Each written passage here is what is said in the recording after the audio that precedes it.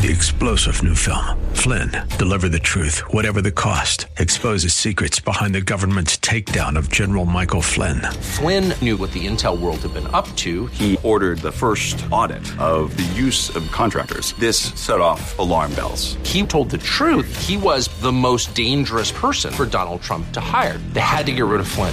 Flynn, deliver the truth, whatever the cost. Available now. Watch it today. Go to salemnow.com. salemnow.com.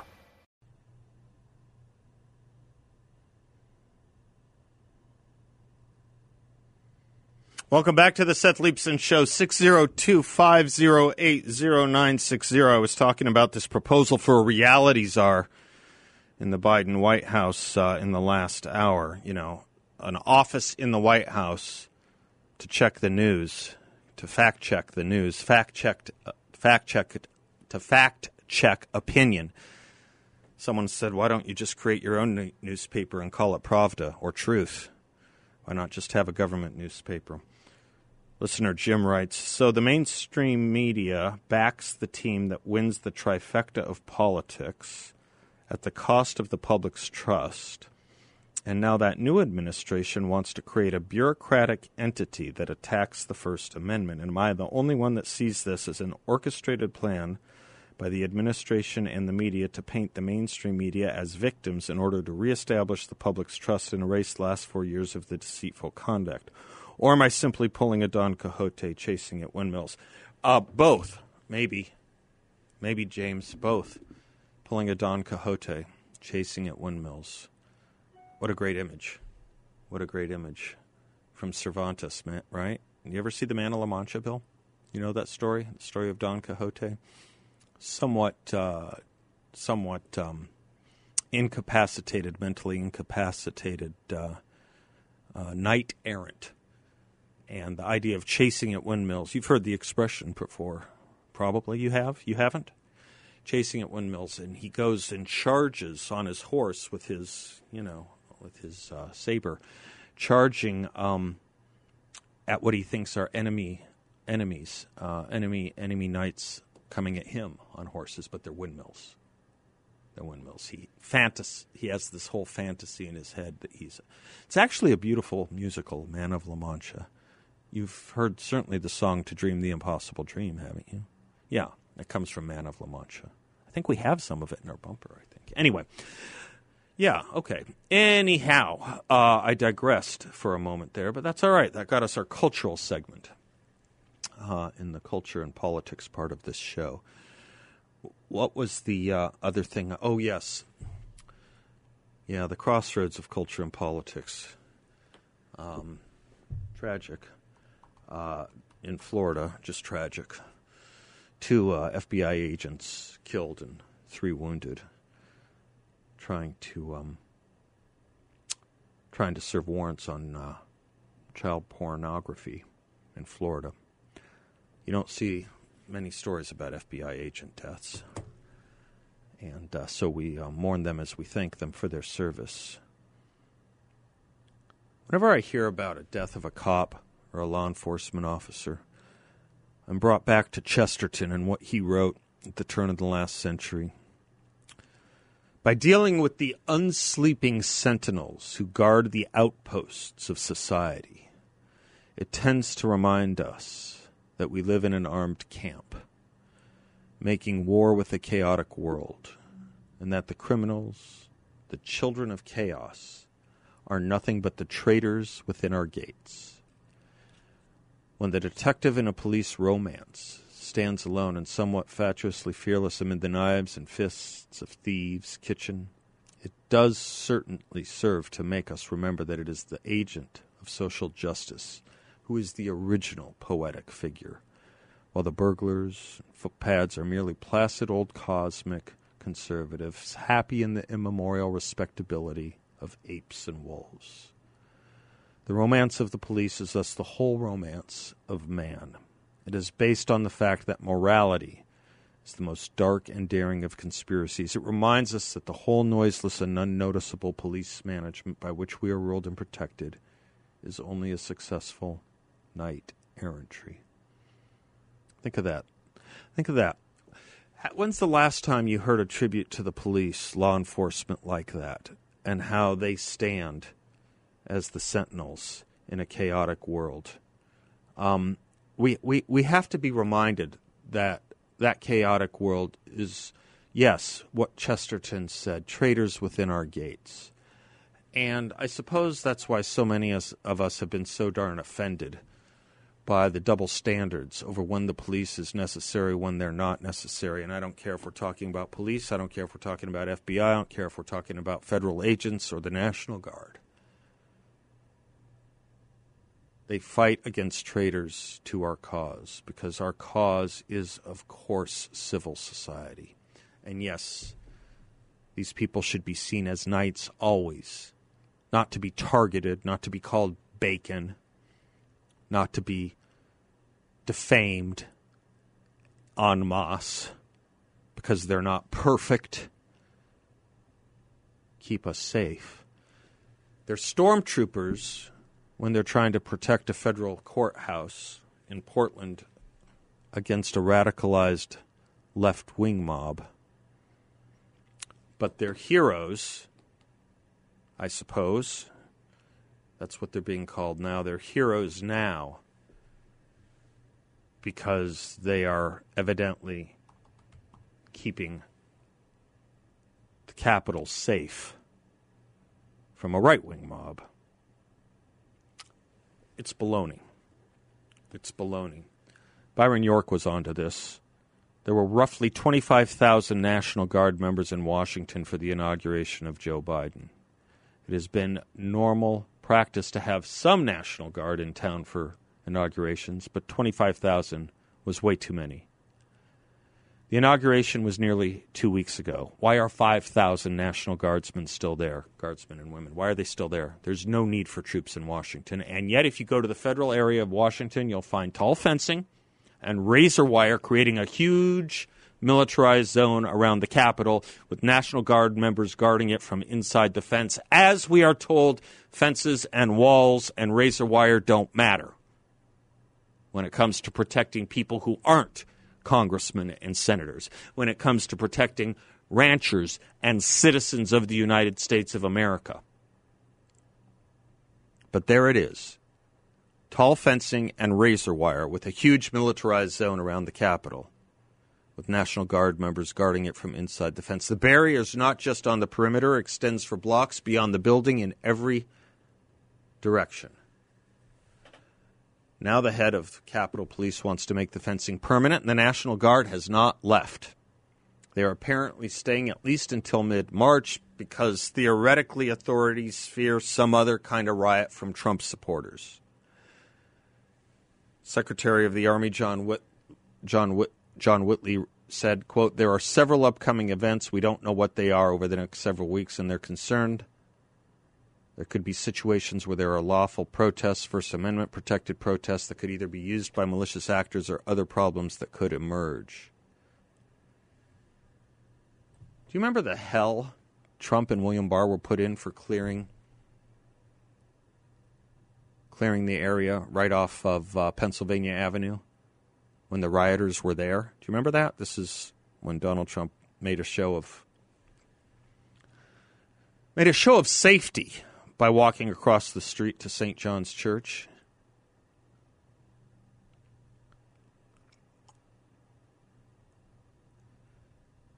Why are the troops staying until mid-March? Pelosi, Schumer, others, they want troops at the ready. I suppose during the Trump impeachment trial. I suppose. Has Biden been asked about any of this? There are no credible threats.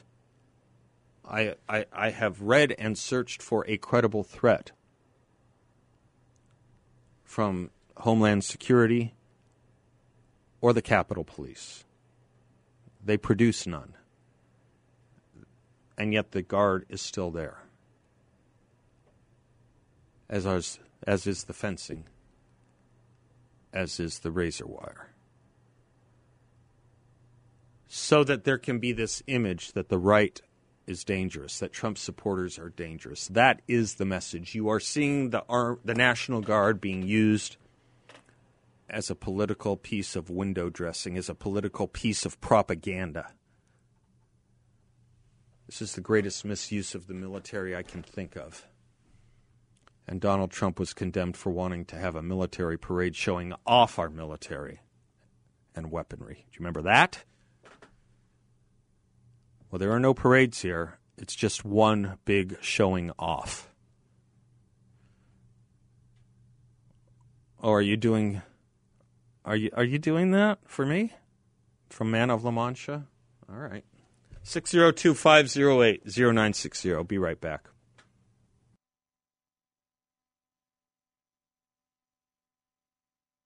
Hal writes, to begin as a prop, the military is being used as a prop and to begin to drive a wedge between middle America and the military. Always to divide, never to unite. It's the beginning of the process of changing the military into a uniform domestic militia for the left. Watch for more purges. All ranks, not just the generals. Don writes, have you noticed the ridiculous and gauche overuse of the American flag by the left? This is the way the USSR and China use their symbols of state. It seems to imply we are the true Americans, you're not, by shouting symbols. Cynthia in Phoenix is calling in on something I meant to return to. Hi, Cynthia. Hi. How are you? Good. You were talking about conservative books. Yeah, I was, and I'll reset that in a moment. Well, actually, if you have a second, I was. I was asked what 5 books I would recommend. What are the best 5 conservative books I've read or that I would recommend? And I got through 3, and I didn't do the other 2, and I'm happy to do them now or let you talk. Either way.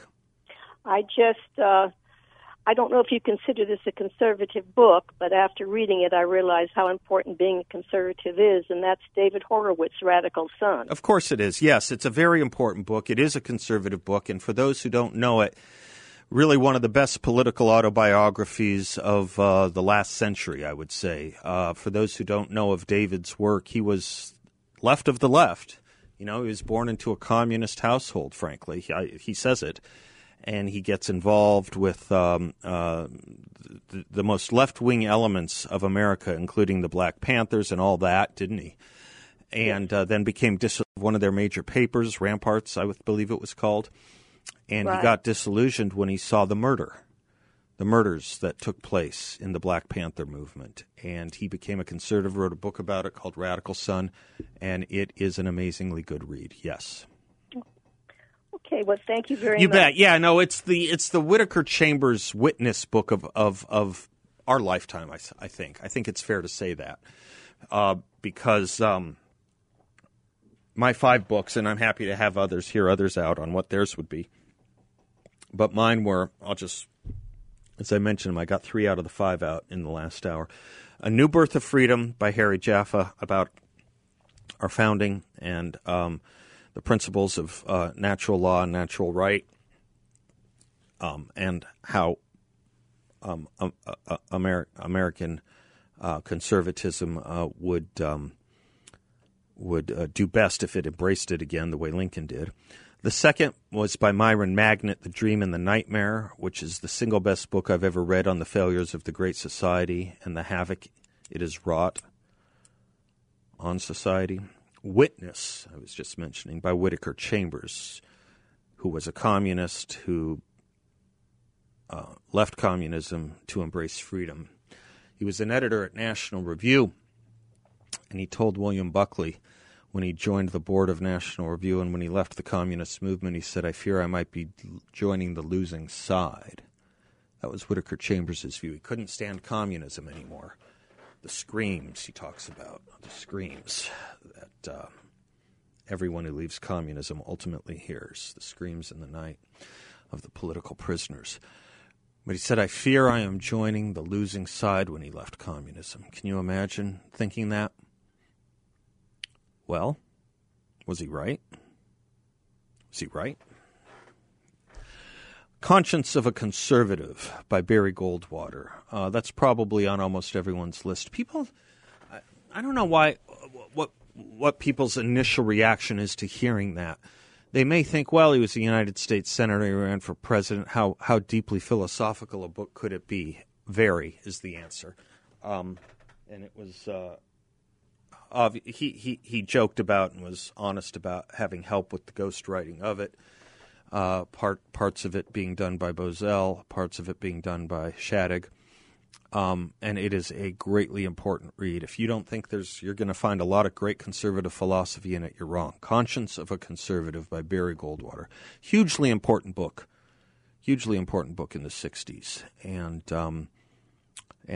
finally, I think I would suggest Up From Liberalism, which is a book by William Buckley. I think it was his third book, circa 1962, I believe it was, and somewhere around in there. And what's interesting about it, to me, well, there's a lot interesting about it. You would think if William Buckley were to write a book, if I should put it this way, you would think that if anyone were to write a book on conservatism, what is conservatism? We've talked about doing a series on what is conservatism. You would think that William Buckley would have written the book on what is conservatism, he being the godfather of the modern conservative movement, right? He was Aristotle's definition of the powers that power is the ability to be and make things be. Power is the ability to be and make things be, and that was William Buckley. He made things be, and he beed, so to speak. But he never wrote a book on conservatism. Never did. Turned it down time and time again. But he wrote a book on liberalism, Up From Liberalism. And I've just always liked the way he concluded his preface to it. You think about liberalism in the early 60s, conservatism in the early 60s.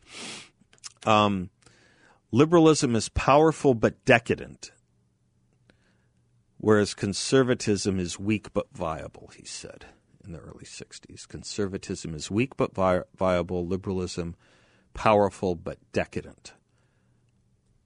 You think about the trajectory we've traveled as conservatives are in this movement from when that book came out, early 60s, 62. I do think it was 62. Think about that trajectory we have traveled since 62. Liberalism then was powerful but decadent. Conservatism was weak but viable. Conservatism had its bright lights. Was it viable? You think about what the word viable means. Obviously, the word life is in it. Capable, doable. It did some things, and it had its flickers. But one might have to ask if liberalism isn't stronger, or at least leftism. Powerful but decadent. It's kind of interesting to think about, isn't it? What's the more powerful force in society? Conservatism or liberal leftism? I would have to say today this goes back to the eternal debate I have with so many of you, or discussions we have together, maybe a better way to put it, as to whether America is effectively center-right or center-left or left. I think it's left. And I think we are a vast minority. I know a lot of you disagree. I'm happy to have the discussion. I hope I'm wrong. I fear I'm right. I'm Seth Leibsohn. We'll be right back.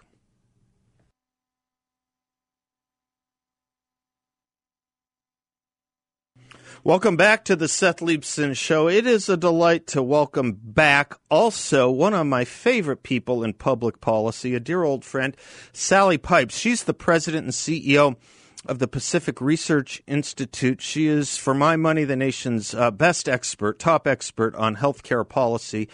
Her most recent book, and she has many, is False Premise, False Promise, The Disastrous Reality of Medicare for All.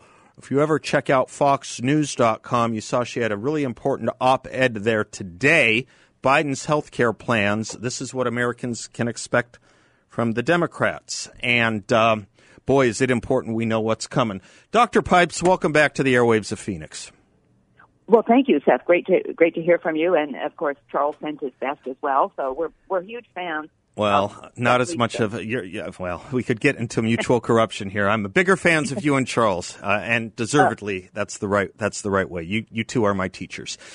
Dr. Sally Pipes, talk to me about what Joe Biden did last week and what we can expect. Well, as you know, Joe Biden was inaugurated on January 20th. The Republicans lost those 2 Senate seats in Georgia, sadly. So the Senate is 50-50, with Kamala being able to break the tie on any Senate issues.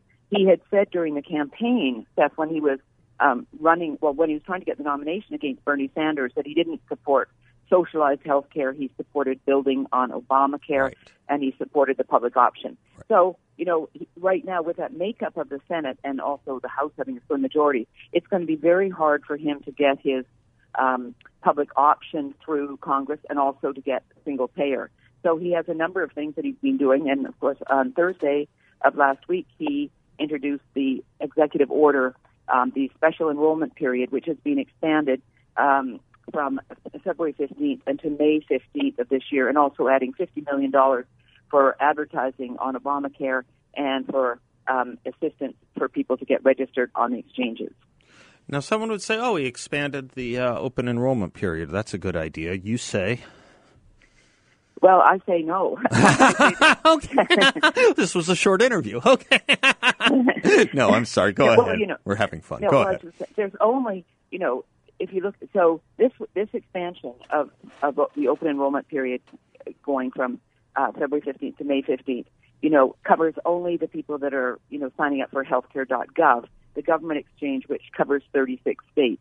But Seth, I believe the other states, the states that aren't on healthcare.gov that have their own exchanges, they will do the same. I was just going to ask if there isn't kind of this sotto voce effort, or maybe more than that, effort to push them in that direction. I was just going to ask that, yeah.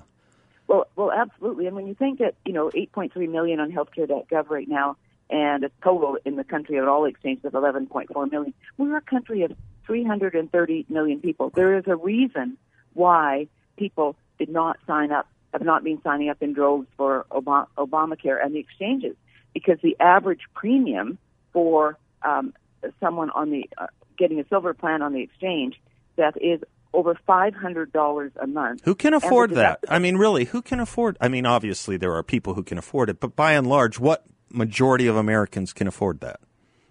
Well, they can't. And also, when you look at a deductible of $5,000, $5,500, meaning you have to have that money in your bank account to cover before your insurance even kicks in. So, this is, as I say, this is window dressing. The issue is, too, that I think people have forgotten, or the mainstream media hasn't picked this up.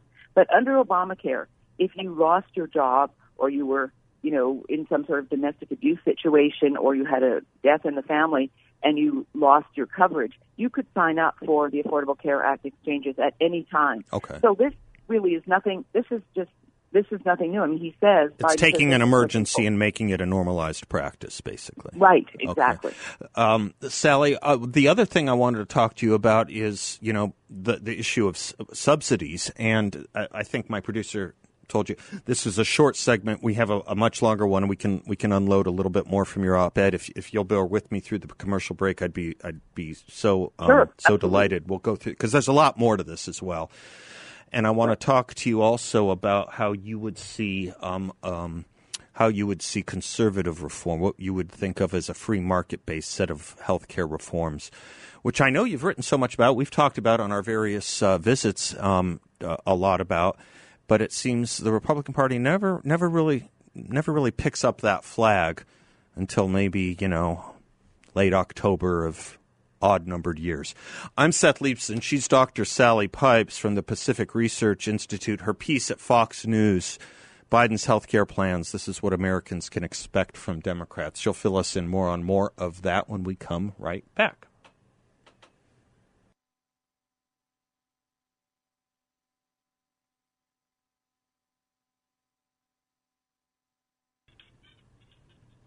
Welcome back to the Seth Leibsohn Show. Privileged to have Dr. Sally Pipes with us. She's the president and CEO of the Pacific Research Institute. Her most recent book, False Premise, False Promise, The Disastrous Reality of Medicare for All, has an important op-ed at foxnews.com about what the Democrats plan to do to your and my health care.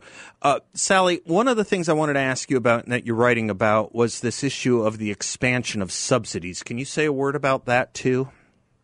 Oh, absolutely. So under the current Obamacare, people with income levels between 100 and 400% of the federal poverty level, that's a family of four and income up to $105,000, they are eligible for a subsidy. Mr. Biden wants to, and the subsidies are tied to the price of the silver plans on the exchanges. Okay. Biden wants to change the plan to the gold plan from the silver plan, which would be even much more expensive for us, the taxpayer. And the second thing is that he wants no one to have to pay more than 8.5% of their income on premium. So that's going to be a tremendous expansion as well. But the other thing is that people don't realize that the people that were on the 86% of Americans on the exchanges who get the subsidy, 2 million of them dropped coverage when they moved outside that 400% of the federal poverty level because they couldn't afford the premium No, of anymore. course. Right. So this is all part of his trying to move us in a stepping stone approach from Obamacare to Biden care to single payer. Sally, the haunting words at the end of your op-ed, if you could put a little color to it, there is an ecosystem, an economic and market force ecosystem that we live in. We just saw it driving the rapid development of the COVID-19 vaccines. And you write the Democrats want to trash that very ecosystem and slow medical progress to a crawl. The couple of things we've talked about are part and parcel of it. Give us a little more. Right. So it's not in 9 months the private sector, Pfizer, BioNTech, and Moderna got their vaccines through the FDA for emergency use authorization December 11th and December 18th.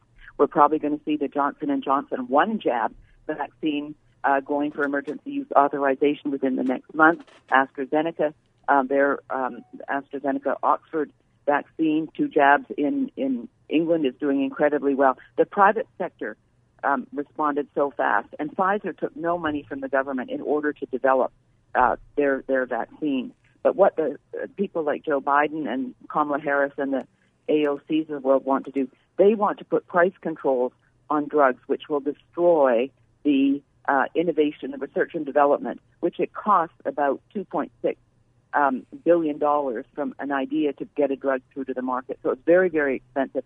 If Biden and his team get their way, the drug innovation and research in this country, which has been, we're so famous for this all over the world, will end. I mean, they're trying to destroy everything that has to do with making the economy buoyant, keeping people employed, creating new jobs, and supporting the entrepreneurial spirit, which we so strongly believe in. But, I mean, the whole issue with the COVID vaccines, as I say, the private sector got the drugs. They were distributed a lot, but it's in the administration, which is being done by the government, state and federal government, the administering the vaccines, causing all kinds of trouble, even with the distribution of the vaccine. It's government. And if you think that, that you would like to have the government fully take over our healthcare system through Medicare for all, just take a look at how the government handled COVID-19, and that is a microcosm of what happened. That's a great way to put it. That's a great way to look at it and think it through. Fell down on the job would be one way to think of it.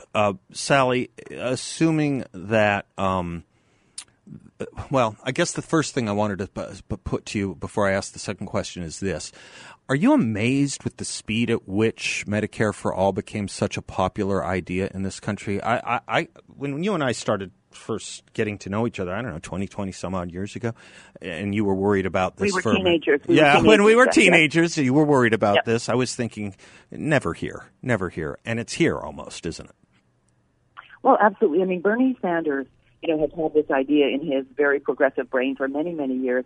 But it was in 2016 when he was running for the nomination for the Democratic candidacy against Hillary Clinton that it really came to the fore. And he introduced 2 single-payer bills in the Senate, 2017 and in 2019. Both of those bills were signed onto by Kamala Harris, our new vice president, and many other people who were very, very progressive. So, as I mentioned in the beginning, the split in the Senate is 50-50 right now, with Kamala having a deciding vote. Very, very difficult. I think someone like Joe Manchin doesn't support Medicare for all. Right. But it's out there, and what Biden wants to do is a stepping stone approach. The issue is that people don't understand what Medicare for all means. It's single payer. The government is the only payer. Everyone would be in a VA-type system or the Medicare system. 59% of people polled say they support Medicare for all. But Seth, when you say to them, well, how do you think about it? What do you think about it when you'd have to pay higher taxes? And the support goes down to 39%. And when you say, well, you would lose your employer-sponsored coverage, which 170 million Americans have, support goes down to 26%. So we have a huge job, Seth, this is part of your job, to tell the American people that if the government fully runs the system, it's going to be expensive and you'll have long waits. The average wait this year in Canada from seeing a primary care doctor, getting treatment by a specialist, 22.6 weeks, over 5 months. To see a specialist in Canada. Wait time. To see a specialist. Exactly. And 300,000 Canadians come across the border every year and pay out of pocket to get treatments and diagnoses of things where they think the waiting time is too long. And not only that, that's the thing that I think your father was a doctor. Yes. One of the issues is if Medicare for all comes in, it would cost 30 to 40 trillion over 10 years. Sanders has said doctors would have to have their pay reduced to about 40% of what it is now. Their salaries would be tied to the Medicare rate. And so a lot of docs retired early under Obamacare. Yes, that's true. They would definitely retire under this. And the best and brightest kids would not go into medicine. Well, I was just going to say, I don't think tuition at the medical schools would go down commensurate to that raise. Right. I just don't think they would. No. They never do. No, exactly. Right. No. Well, Sally, thank you for sounding the warning call. This has been the great challenge during the election campaign, of course, challenge you had as well. I mean, trying to explain the theoretical problems to people. Well, they're now going to see the actual. And when they see that their health insurance is going to be made more expensive and more difficult to use, maybe they'll start listening more to the warnings that you're giving. And boy, Sally, you are right on it, and I appreciate your time to sketch it out for us today. I really do. Well, thanks, Seth. We've got a lot to talk about over the next 4 years. Yeah, we'll stay close. A disaster. You bet. Okay. We're going to hang together or hang separately, Sally, as someone famous once said. All right. Well, God bless you and love to Charles, please, and we'll talk again very soon. Okay, take care. Bye. Bye. 602-508-0960. We'll be right back.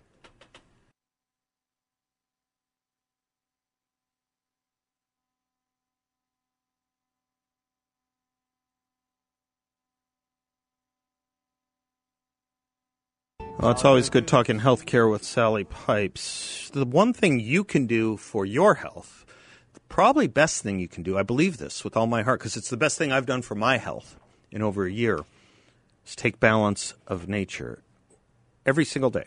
I take it every single day. Balance of Nature is, I think, one of the greatest products that has come to market when it comes to whole food, fruits, and vegetables in supplement form. All natural, vine-ripened fruits and veggies. They're all picked at their peak of ripeness. No chemicals, GMOs, no sugars, no preservatives. They have this unique cold press process that keeps and preserves the vitality of the nutrients. You get tens of thousands of nutrients in a daily dose of Balance of Nature. Good stuff, potent stuff. Aloe, cherry, mango, pineapple, papaya, garlic, cayenne, celery, onion. As I say, 10 servings of fruits and vegetables in one daily dose.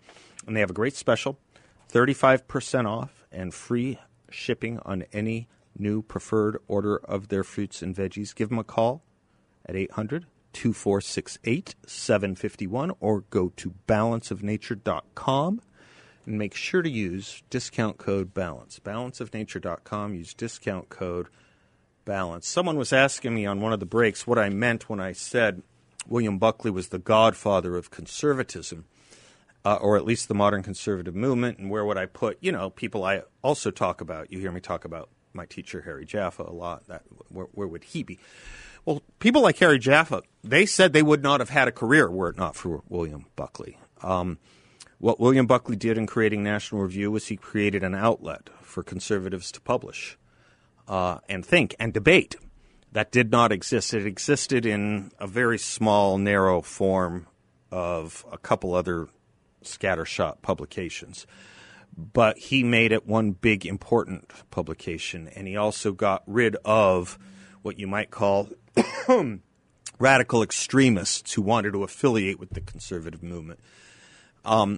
So through his magazine, through his speeches, through his TV show Firing Line, through his writings, his columns, and his debates, his famous debates, he showed that conservatism was and could be intellectual, and he gave it its own vitality.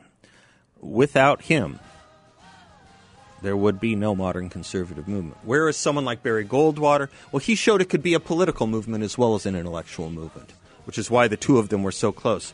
National Review sent me their National Review calendar, and the first picture, January, it's a picture of three men standing together, Barry Goldwater, Ronald Reagan, and William Buckley. Could do worse than that. Hugh Hallman coming up next.